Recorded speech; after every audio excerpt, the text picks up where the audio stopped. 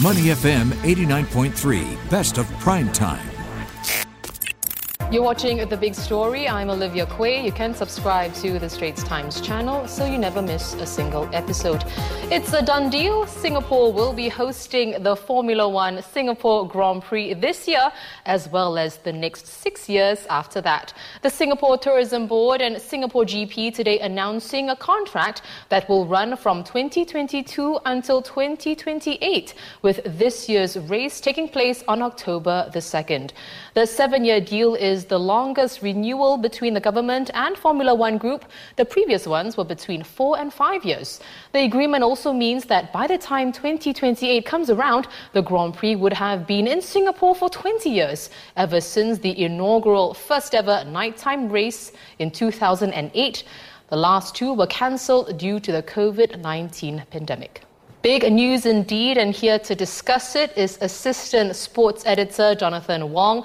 John, the Singapore Grand Prix is happening this year. You've covered previous races pre-pandemic. What did SGB say about what the 2022 race would look like for drivers, their teams, officials, as well as local and overseas fans? Hey, Olivia. They haven't really given much detail in terms of what this year's race will be in October. I mean, given the fact that it's 8 months away, I think it might be a bit premature to talk about testing and how much borders will be open because of the pandemic. But I think in 2019, there were about 270,000 fans that came over the race weekend.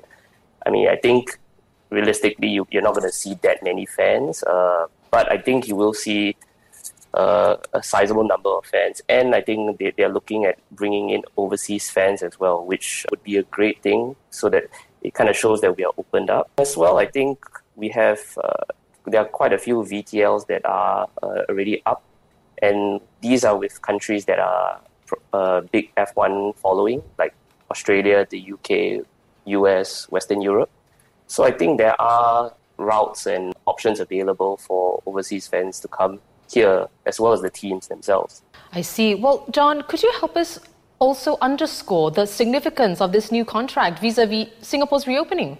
Yeah, I mean, if you think about it, as we talked about, 7 years. So that's a huge commitment in terms of time by the Singapore side for F1. I mean, if it's 7 years and it costs about 135 million each year, you're talking about almost $1 billion commitment for 7 years. Mm-hmm. And that goes into so many things, for the different businesses, for the MICE industry, because with 7 years, there is that commitment for them to be able to plan what they would like to work around the race itself. I guess it gives them a sort of a long-term commitment that, Singapore is serious about hosting this race and that stuff that comes along with it. Well, that is definitely great news for industries like the MICE industry, as you said. Well, the race didn't happen for the last 2 years. It may not happen this year. So, John, is hosting a Grand Prix, particularly before the pandemic is over, still economically viable for Singapore?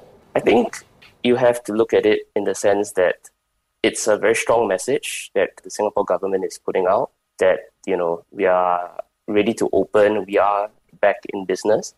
And it's important that I think with something like this, because we know that it brings in a lot of tourists. I mean, over the years, it's brought in hundreds and hundreds of thousands of overseas tourists. And that's what we kind of need for sectors that have been battered by the COVID, sort of like F&B, retail, hospitality. So they will look at this and feel like, there is light at the end of the tunnel, and that this is something that they can look forward to, not just for the F1 race, obviously, but because, as international travel opens up, I think this is sort of like a signal that, Singapore is ready to welcome international tourists. And I think tourism accounted for about $20 billion in 2019. So this is a sizable amount of money that we're talking about. Well, thanks so much, John. Fingers crossed that we do see an F1 race in Singapore this year. Jonathan Wong there, the Straits Times' assistant sports editor.